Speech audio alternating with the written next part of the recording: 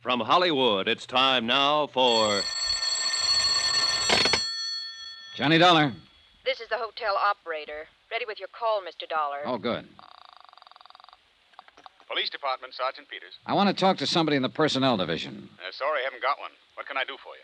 I want to get some information about a gun, find out who it was licensed to and so on. Come down to licensing division. I think we can help you there. Where's that? 220 City Hall. Do you have the weapon? Yes. Be sure and bring it along with you.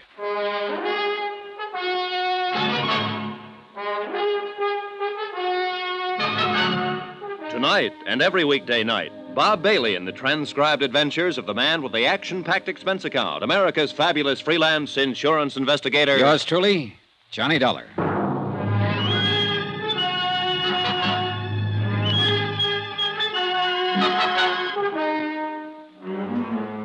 Expense account submitted by Special Investigator Johnny Dollar to Special Investigator Johnny Dollar for personal reasons. Location, Vicksburg, Virginia. Purpose? Well, it all started as an investigation of a burglary at the Plantation Hotel. Once that was out of the way, I happened to run across a girl having an argument with a man in the hotel parking lot. She asked me to help her. I did. Girl suddenly gets sick and dies. Poison. I stay around to help find out who she is. I don't know that. But I do know that she had a .38 in her purse. 3 bullets recently fired. Expense account item 8, $2. Cab fare from the Plantation Hotel, the 2 miles into Vicksburg City Hall, and room 220 as per instructions of Sergeant Peters. I felt more than a little guilty bypassing Lieutenant Jim Akins, who had questioned me earlier about the case. Yes? Sergeant Peters? That's right. Can I help you, sir? I hope so. I'd like to know if this gun's been registered with you people. Let's have a look. You just buy it? Yeah. Got your bill of sale with you? Well, do you have to have one? You should. Who'd you buy it from? Oh, a fellow I met in a bar. Have you a permit to carry this weapon? Well, no, I haven't. Are you going to carry it? Oh, no. Then why'd you buy it? Oh, I just wanted it, that's all. Is there a law against that? No. But there's a law against practically every other thing about a gun. You want to read those numbers off to me? Sure. JJJ-4769-992. And then there's an X. Okay. Make, Colt, caliber, .38, automatic, 7-shot. Yeah. Here, you'll have to fill this out. Pencil's over there. This will take a minute for me to check. It took 15 minutes.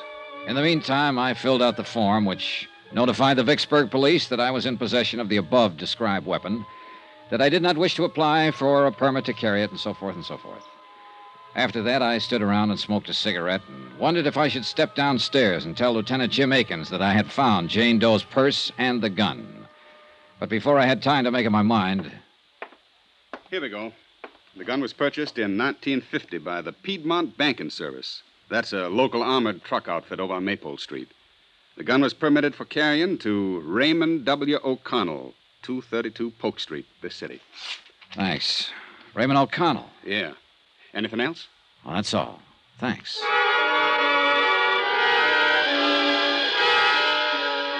That was when I could have, but didn't, walk downstairs to Lieutenant Akins' office.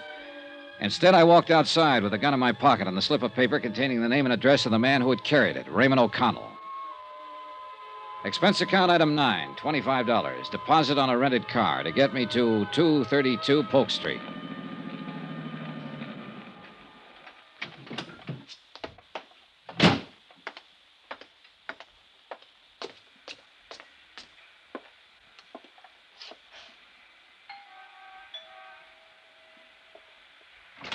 Oh, Paul, darling, you're early. I'm hardly ready.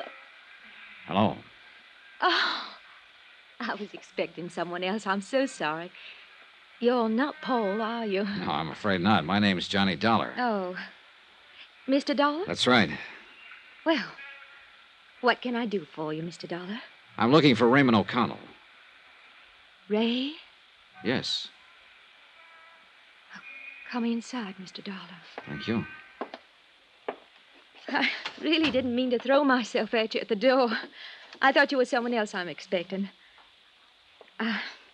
I'm Terry. Terry? Teresa. Terry O'Connell, Mr. Dollar. Oh, his wife? I'm Ray's widow. What? Ray's dead, Mr. Dollar. He passed away over a year ago. It was pneumonia. Oh, I'm sorry, Mrs. O'Connell. Please call me Terry. You had no way of knowing about him, I'm sure. And please don't be uncomfortable. A great many of Ray's friends from the service come by who have no idea that he's dead. Were you in his company, too? Oh, just a minute, Mrs. O'Connell. I He think had you're... so many friends and met so many people while he was in the service, and really there was no way for you to know. You don't understand, Mrs. O'Connell. I never I'll knew. get you a drink and we'll talk. Where did you serve with Ray? You know he finally became a pilot. What do you like to drink? She was young and dark and very pretty. And as the widow of a man who died rather suddenly, she was doing her best to put me at my ease. I would have told her I was there checking out the registration on a 38 that had been used by her dead husband. I would have told her I found the gun in the purse of an unidentified dead girl I'd met the night before. But she was trying to be polite, mistaking me for a friend of her dead husband. And then I saw the picture in the frame on the mantel, a broad smiling face that belonged to a man I'd met in the parking lot of the Plantation Hotel. An unidentified man who had been arguing with the dead girl. The words on the picture said, "To Terry, all my love." You know him? Paul? Paul? Yes, Paul Dameron. I think I met him once. I really didn't know his name. Was he a friend of your of Ray's? Oh, no. No, he never knew Ray. He's a darling, Mr. Dollar. Paul is. A real darling.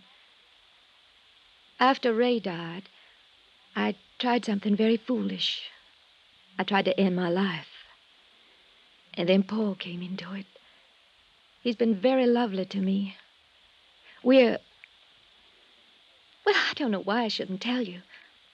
We're going to be married. I think that's fine, Terry. Do you really? Sure.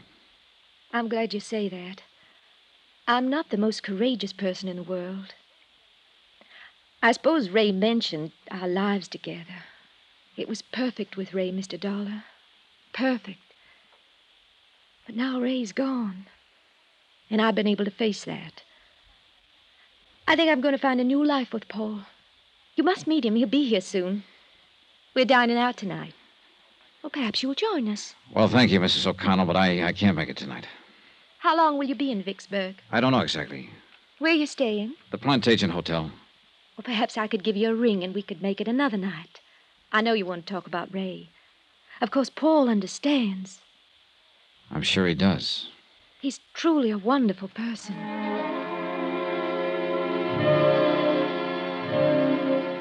He hadn't looked very wonderful the night before, standing in the parking lot arguing with a girl who had died.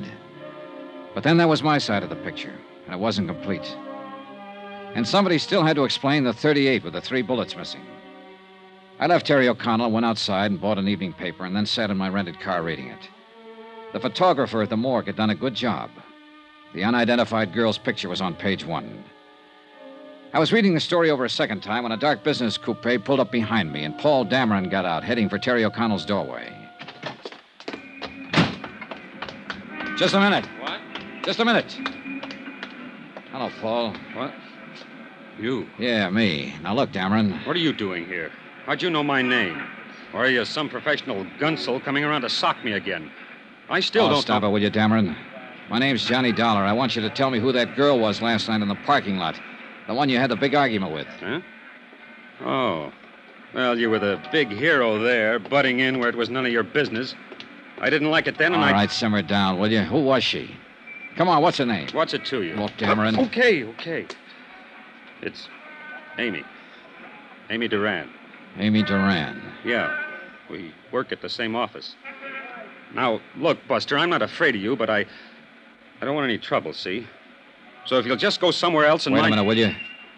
How does Amy Duran tie in with Teresa O'Connell? Look, I don't know who you are or what you're after, but you've certainly got your nerve about... Answer me, Paul. Okay. Terry is Amy's sister. Satisfied? I don't know. Who are you, anyhow? A policeman or something? My name is Johnny Dollar. I'm here because Because of if you aren't, I want to know what right you have to ask me all these questions. Cool off, will you? I've been trying to find out who she is, Because last night, after you went off, we had a drink together. Then she got sick, and I took her to a hospital. She died there. What? She died. She's lying in the morgue right now, unidentified. It was some kind of poison that killed her. Amy... dead? No, I don't believe it. Here. It's in the paper tonight. The police are trying to identify her right now. I can't believe it. Poison. Oh, Dollar, I didn't think Amy was that desperate. There was a way out. She could have solved it without this. Way out of what? There was no need for her to do this. I told her I'd help her. I had no idea she... Poison. Does Terry know? Not yet. I've got to tell her before she sees it like this in the newspaper. It'll be awful for her, Dollar, awful. Look, I apologize for the way I've acted, the way I was last night. I was upset. I can see now you're trying to help. Now, let me go in and break this to Terry. Call me later. Here, my card. Call me.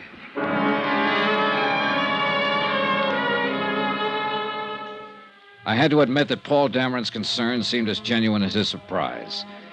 He rushed up to be admitted to the O'Connell house. After he was inside the door, I went back to my car and took out the .38 automatic that had led me to the sister of Amy O'Connell. 3 bullets still missing.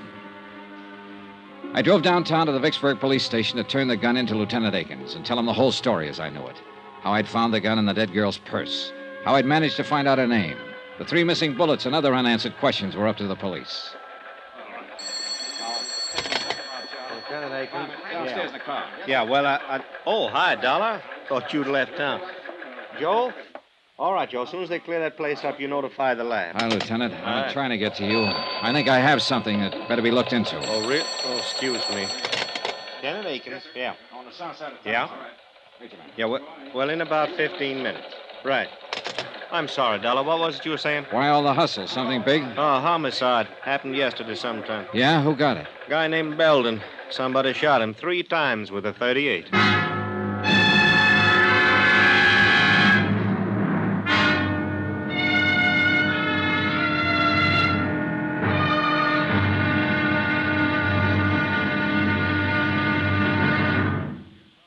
Now, here's our star to tell you about tomorrow's intriguing episode of this week's story. Tomorrow, information about the gun that blows the whole case sky high.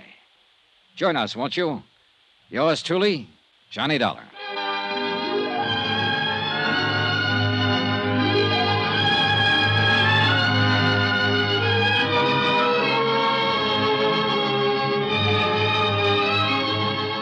Yours truly, Johnny Dollar, starring Bob Bailey, is transcribed in Hollywood. Written by John Dawson, it is produced and directed by Jack Johnstone. Be sure to join us tomorrow night, same time and station, for the next exciting episode of Yours truly, Johnny Dollar. Roy Rowan speaking.